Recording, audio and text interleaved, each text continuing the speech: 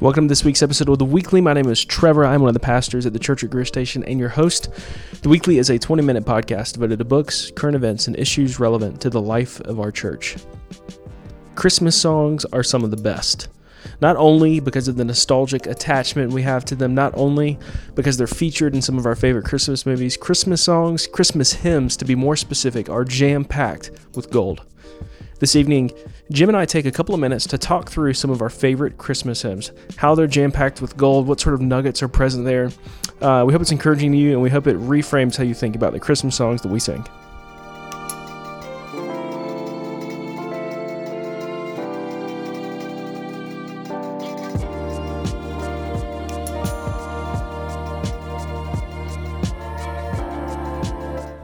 James Slice, you've returned.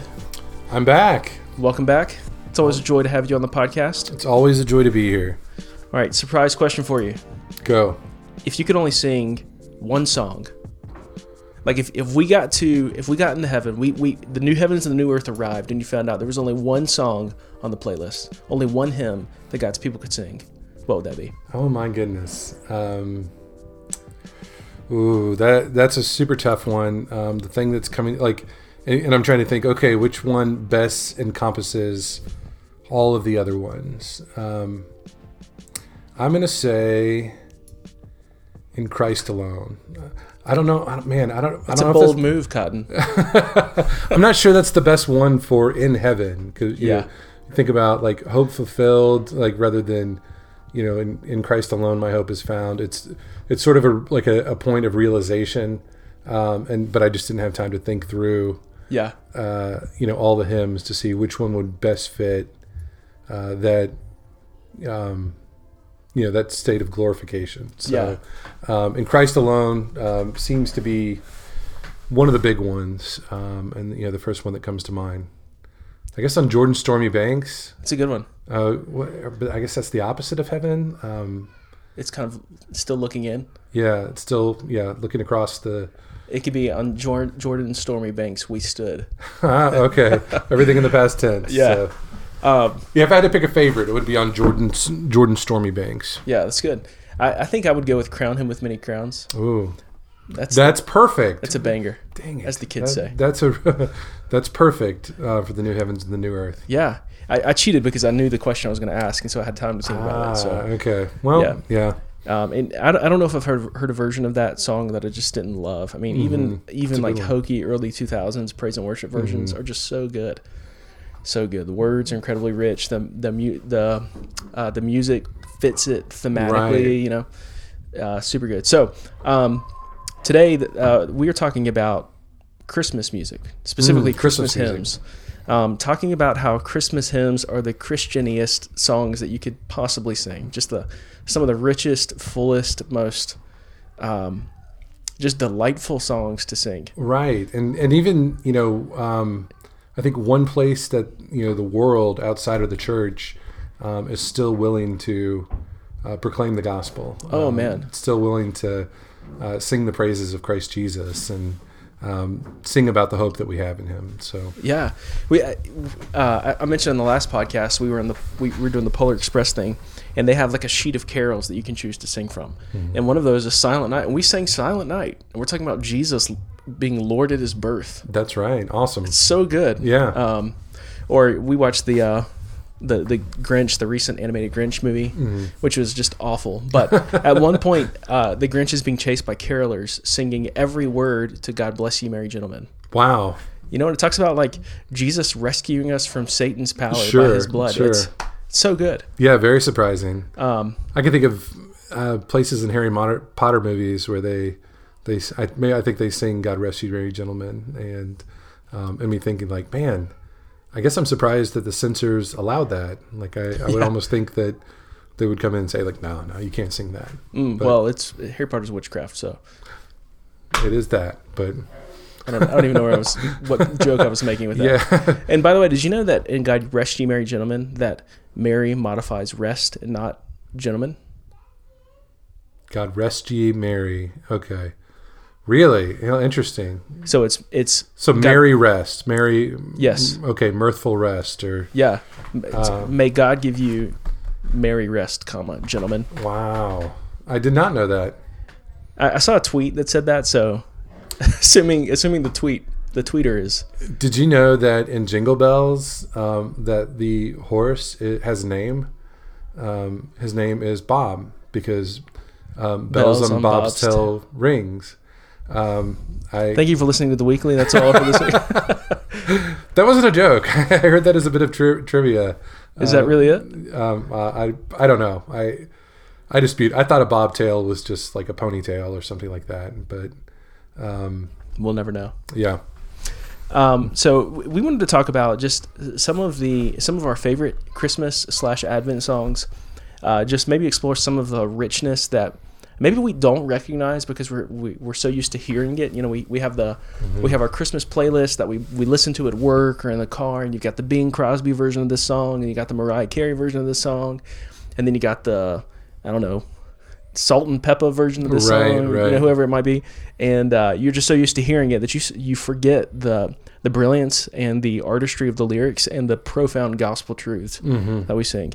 So the three that we wanted to hit on, we'll see how much time allows for this, is wanted to talk through "O Come All Ye Faithful," which I think should be sung year round. "Hark the Herald Angels Sing," which should probably also be sung year round, and "O Come, Emmanuel," which I think should be sung year round. Yeah. So. Well, and it was kind of hard to choose songs because so many of these are so good. Yeah, so rich. Have really, really thick lyrics that teach and instruct and encourage. And yeah, if you allow them, if you pay attention, then they can have that profound effect, and yeah, just make for a really special listening experience. Yeah. Well, one other that I didn't mention that I love is "Angels We Have Heard on High." And I have lots of, we talked about nostalgia last week, but lots of nostalgic attachment to that song. We sang it every year. And for years I thought it was "In Eggshells Deo."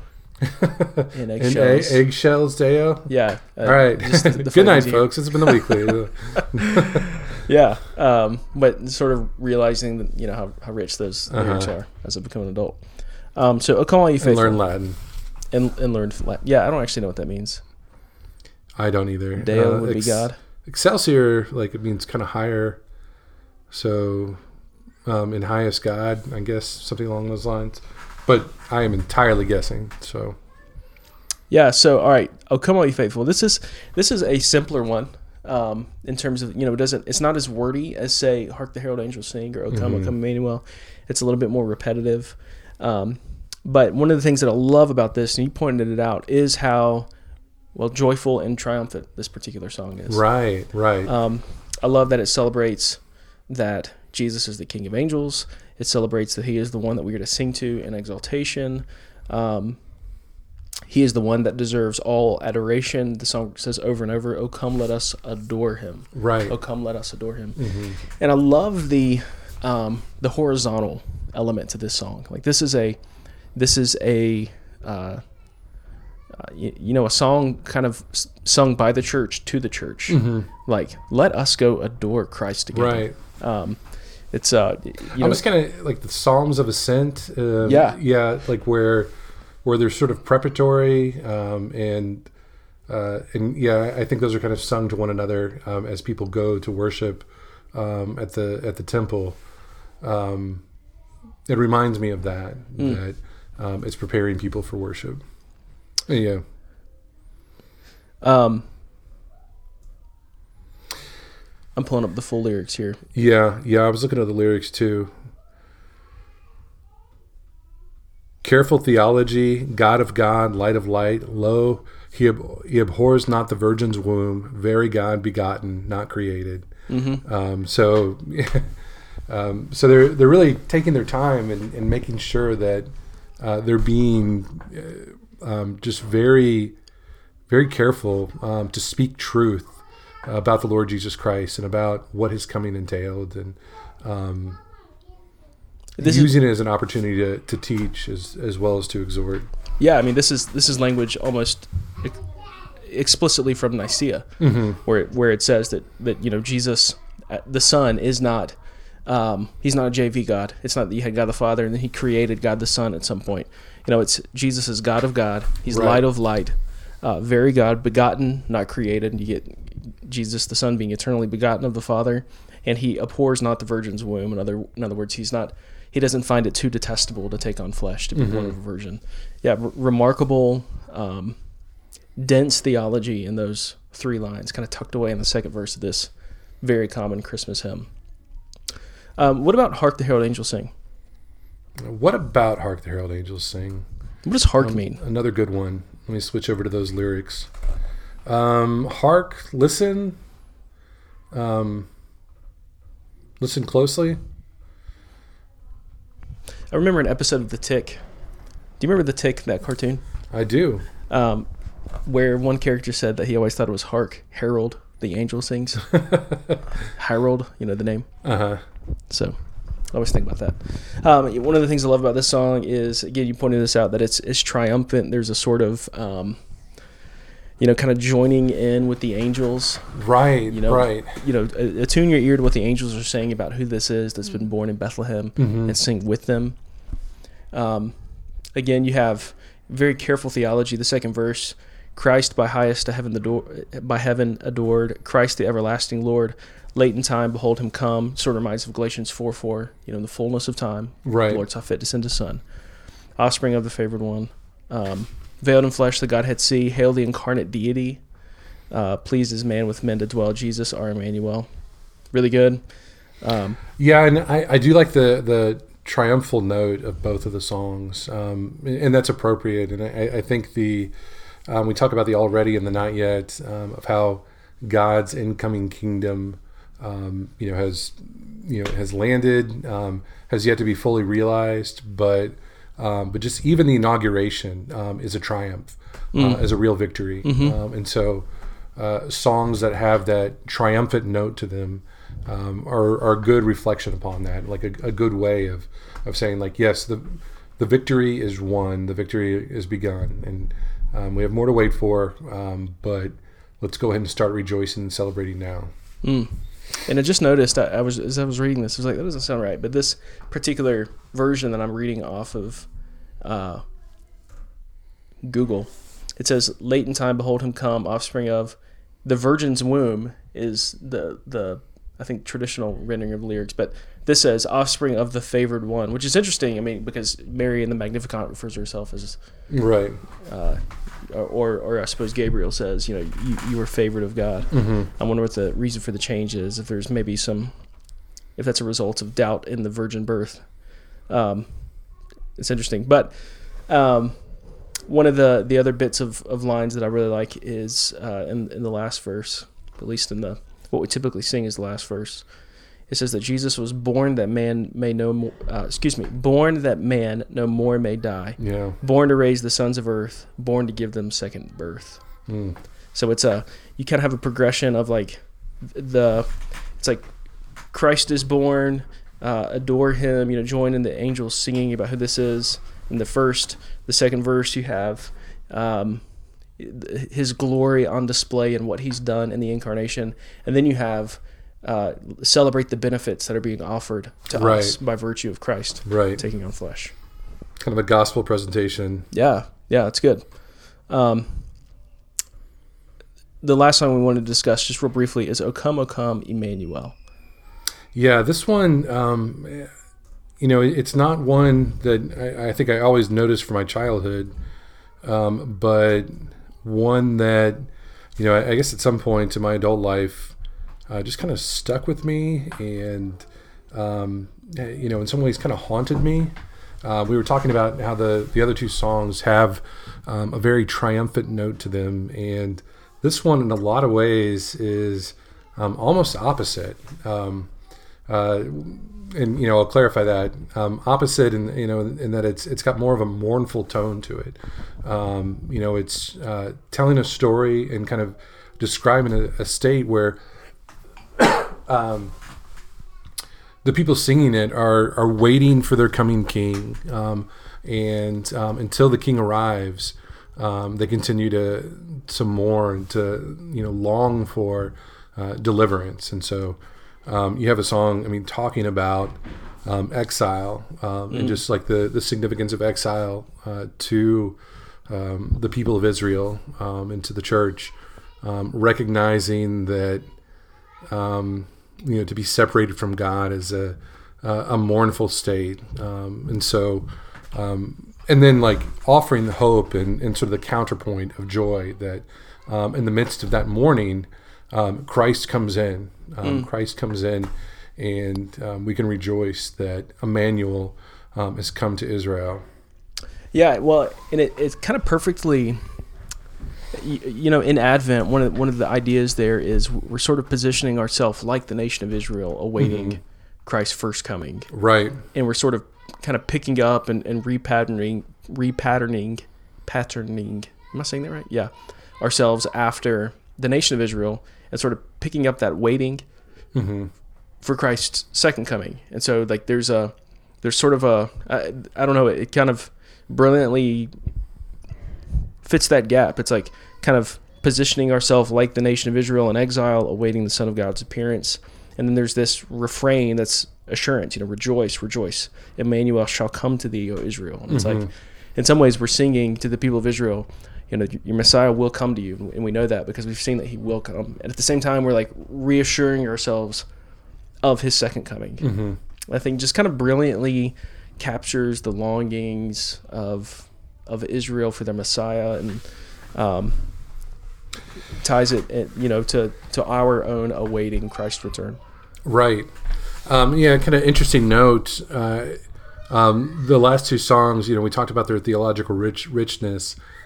This one also has a lot of deep theology in it, though I think rather than sort of Nicene Creed, it touches on a lot of Old Testament types, Old Testament stories, and kind of puts us in that position. So it talks about exile, as I mentioned already. Talks about thy tribes on Sinai's height.